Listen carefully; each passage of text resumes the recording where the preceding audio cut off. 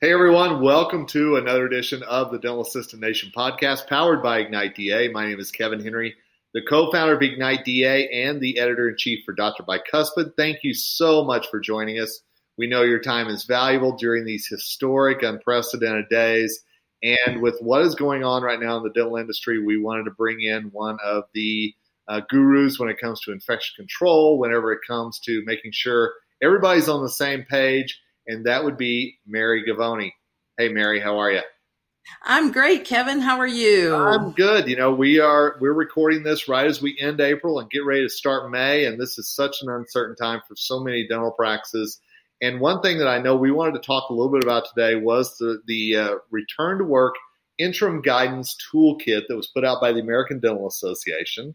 And we know that there is a lot of information just being bombarded onto these dentists and team members about what they should or shouldn't do and, how they should act, what questions they should answer, everything else. And so I wanted to get your take. What are some things in this that jumped out at you that maybe you think dental team members should really be cognizant of?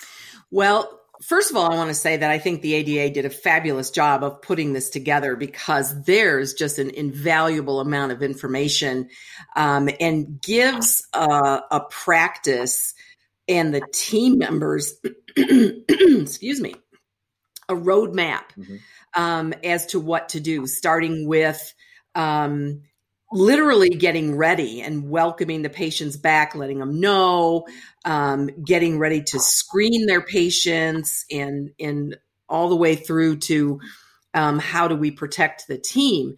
There's a couple of things, though, that if our listeners go through this toolkit, and first of all, I guess we should back up the bus and say if you don't have a copy of the toolkit, it's free.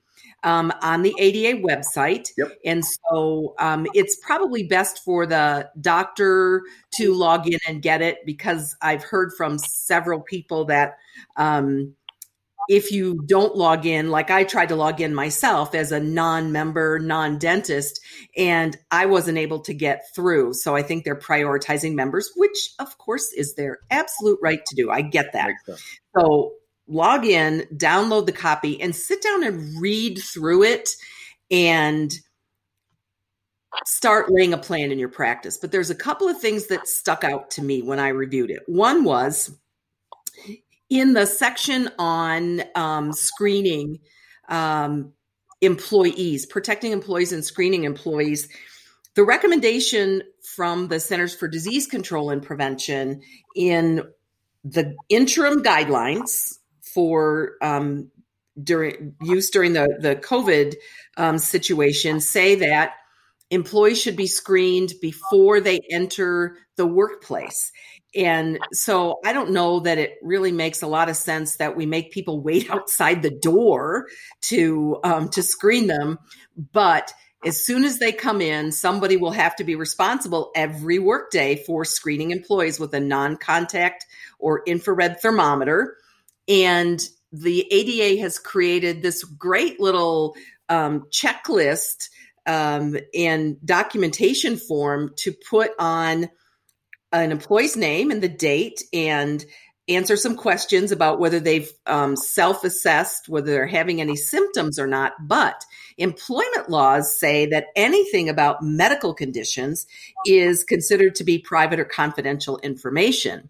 So we can't put all the employees on the same sheet because someone could see someone else's information while it's being recorded. So there's a couple of things I think that could be done.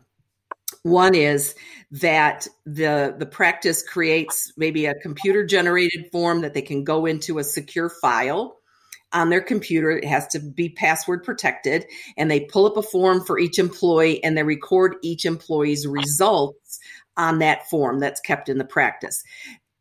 That's going to be time consuming. The other thing would be simply a checklist or even somebody initialing on the calendar that they've done their self-assessment and that their temperature has been taken, but we don't record any kind of medical information. Then there's several apps available. If you go to the Google Play Store, you go to the App Store, you can find apps that will record temperatures, and you can just record your own and keep your own records. And then if the practice needed them for proving that they've done their due diligence and so forth, then the employees could simply provide them. But I'd hate to see practices get in trouble with violating confidentiality and keeping medical information out. Yeah, agreed. And let's make something very clear that this is something that, a lot of people are going to say, well, you're invading my privacy, or, there will be people who will say this.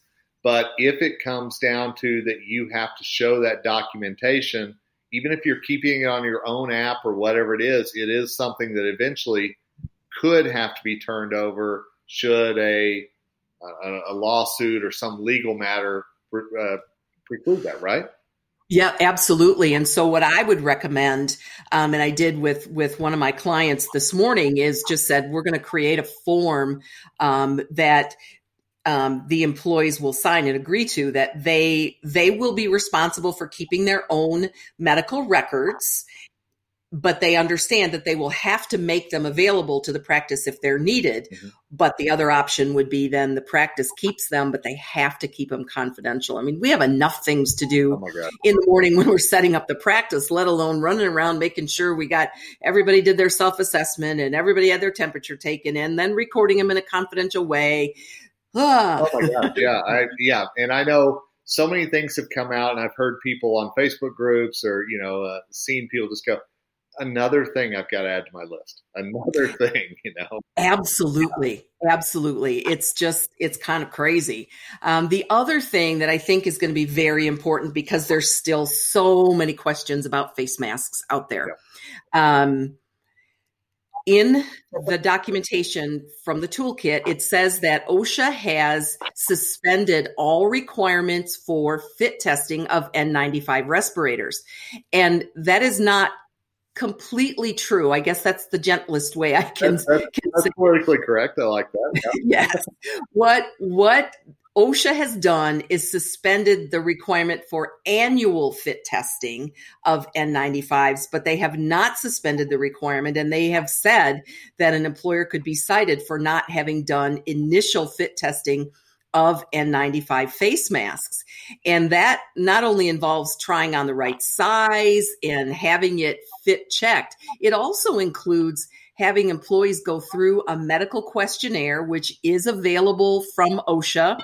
Okay. We can, maybe before we're done, we can give my email address. I have a copy of that I can send to everyone. You got it. But there are some people with some medical conditions, any kind of breathing difficulties, maybe asthma or circulatory problems. If they have those issues, then they may not be able to wear an N95 face mask, and that has to be documented. So you have employees fill out the medical questionnaire, and if they answer yes to a number of questions, then they have to actually see their physician for a medical evaluation, and then the fit testing may become a moot point. So, a lot of people are saying, well, why didn't we know this? Yeah. Well, it was really very much overlooked in dentistry before, because we didn't regularly use N95 face masks. So the only time that we would have used an N95 face mask in a dental practice in the past would have been if we had a patient that we suspected because of their symptoms, or they told us that they had active tuberculosis and they needed some kind of emergency care, some palliative care that couldn't be done in a hospital isolation type setting. And so you would wear an N95 mask for that, but it would be very short duration. So OSHA kind of didn't worry about us doing fit testing, but now they are, because now they see us as this high hazard industry, unfortunately. Well, let me ask you, because one of the things that I've heard about all the 3D printed face masks were, of course, they had to be fit tested and everything before they were used by our medical brothers and sisters. Yes. So is that's a separate thing then together? This is just specifically for dentistry? Oh, no, that goes across all areas of healthcare, okay. And it goes across all industries. Any manufacturing facility, any healthcare facility that's going to be using N95s has to go through that fit testing procedure. Okay. The complication for many practices right now, though, is going to be that fit testing may be difficult for them to find.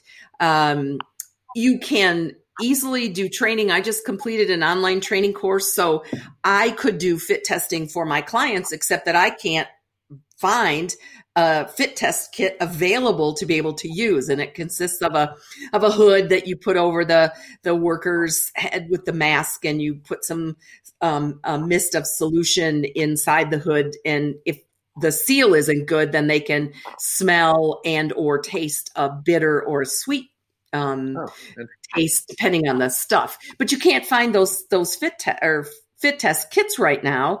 And unfortunately, for many practices, if they have to go to an industrial setting to where they have somebody on staff to do it, or they go to an occupational health setting, it's very expensive. I've heard some people charging upwards of $2,000 per employee to do the fit testing. Wow. And so it could just be cost prohibitive. So what I am recommending is that first and foremost, that we at least do a size check and what's called a seal check, where you put an N95 up to your face and put the straps on, and then you put both of your hands, sort of cup them over your face, and you exhale and you see if you can feel any air coming out. And if you can, then you don't have a good seal, don't have a good fit. And that employees fill out that medical questionnaire and at least get themselves ready for when they maybe could actually get some fit testing done, and document that they tried, couldn't get access, but they did the best they could, because we're still kind of in this emergency situation. And although OSHA has said that they would cite employers for not doing it, if you have enough documentation that you tried, you were aware, you did the best you could, they probably would be lenient on that. Is there a time frame that you see when these test kits might be more available? Or, do we just need to weather the summer and see what happens? I think we do. I think we're just going to have to wait and see. I have them ordered from 6 different companies, so we'll see when they become available. But again, it's something that could be done by whoever is the OSHA manager or the infection control coordinator in a practice. They can complete a training course. You take a test. There isn't any specific certification for it because they're called qualitative tests. They're relatively simple to do if you have the right equipment and you understand how to do it. But the other piece of that, though, is making sure that somebody is looking at that medical questionnaire and knowing whether or not somebody should go for a full-on medical evaluation with their physician or an occupational health center to know whether it's even appropriate for them to wear an N95 mask. But in the interim, another way that we can deal with that, I think, is with the KN95 masks that seem to be much more available. There isn't a fit check procedure that is required for those. But you still want to do a seal check to make sure that you've got an appropriate size mask on. So at this point, until we really know from OSHA what the norm is going to be, I'm sort of steering people to look at just being ready so that when you can do fit testing, you can do it for the N95s, but wear the KN95s until we know whether or not that's going to be acceptable long-term, because right now they're only acceptable under this emergency use authorization. So this just feels like such a black hole anymore. Well, it does. And I'm going to pose a question to you that I was actually asked earlier today, and I haven't warned you about this or anything, so we'll see how this goes. But I had a hygienist who mentioned to me that one of the things that she was most disappointed about is that she didn't feel like she could take her mask down and talk to the patient, face to face, like she had in previous times to talk about, treatment or what's next or anything else. I think that we are at the point where these masks, obviously, they need to stay on throughout the whole time that patient is in there. Is that correct? I want to make sure. Well, even more than that, what the CDC is saying, and I've seen some information in some of the OSHA for frequently asked questions. What they really want is for us to have on a KN95 or an N95 respirator, and we wear it all the time. We don't take it off in between patients. Okay.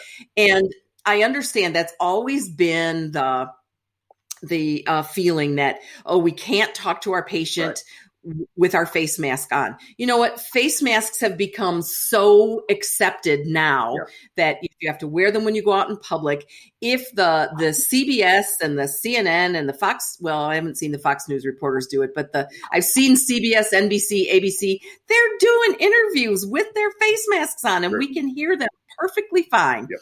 If they can do it, we can do it. And patients, I think, are going to want those face masks to be on, because we're told that, social distancing has to be kept. Well, you can't be 6 feet away from your patient when you're working on them. So I think it's one of those situations where we just kind of need to get over our bad selves, as our friend Lois would say, and just deal with, this is the new reality. We can talk. It's kind of like yesterday, when some person high up in the administration was not wearing a required face mask at the Mayo Clinic. Okay. I'm sorry. Inappropriate. So, Spade is spade, right? I mean, absolutely. Yeah. So we can do it. Our patients can understand us. The only issue that could possibly come up then is if you have a hearing impaired patient who needs to read lips. And what I have actually seen is someone has come up with a face mask that has a clear panel in the center where your mouth shows. So they're for people to be used when you're with people who are hearing impaired so they can read your lips. Wow. So there are ways to deal with it. And taking off your mask is a risk. We don't want people getting sick. Yeah, and let's make sure, one thing that I've heard over and over again is that how we practiced in January isn't going to be how we practiced in June. It's going to be completely different. And this is a great thing. So let's make sure ada.org, download the toolkit there. Like you said, make sure that your dentist does it. He or she use their ADA membership to make that happen. And then, Mary, I know you pointed out a couple of things that obviously they need to be aware of, but I want to make sure that everybody has your information in case they're reading through and they've got a question that something doesn't make sense. Again, Mary is one of the experts out there whenever it comes to infection control. And I know you have poured through this document. So let's make sure that people can get a hold of you if they have questions. Oh, sure. They can reach me by email at marygavoni.com, marygavoni.com, and just put Ignite DA in the subject line. That way I know where the question is coming from, and absolutely be happy to answer any questions. And I want to reiterate, you mentioned earlier that you have actually something that you were going to offer and make sure that they had. So would you just make Yes, that is the OSHA medical questionnaire for N95. So if our listeners, again, just send me an email at mary@marygavoni.com, put Ignite DA -OSHA form in the subject line, and then I'll know and I'll just shoot it back to you. And I will warn you, it's about 4 pages of medical questions. So just be prepared. It's pretty in depth. Well, in fact, there was just a story on the news over the weekend about a man who was wearing an N95 mask while he was driving. Not sure why in the car we had an N95 mask on, but apparently because he wasn't getting enough oxygen, he blacked out and crashed his car. Oh my gosh. So he's probably one of those people that has an underlying condition that he shouldn't be wearing an N95 mask. So, someday we're going to look back on all this craziness and say, what in the world? Yep. And I hope it's going to be later this year, whenever things start, returning a little bit. So, please. Mary is a great resource. She has been a great advocate for dental assistants and dental teams for years. There's a reason why she has that CDA and RDH after her name, because she's been there, done that. And we certainly appreciate her being a friend of Ignite DA and the Dental Assistant Nation. So, Mary, thanks so much for your time. Thank you, Kevin. And thanks to all of you. We are trying to bring you the latest information to make sure that you stay healthy, you stay safe, but above all, you stay educated too about what you need to be doing, what your practice needs to be doing to succeed in these hard times. So, hey, if you need something from us, reach us through the Ignite DA Facebook page. We will keep bringing you experts from around the industry with the latest information. And remember, make sure you're protecting yourself and you're protecting your patients. Together, we rise.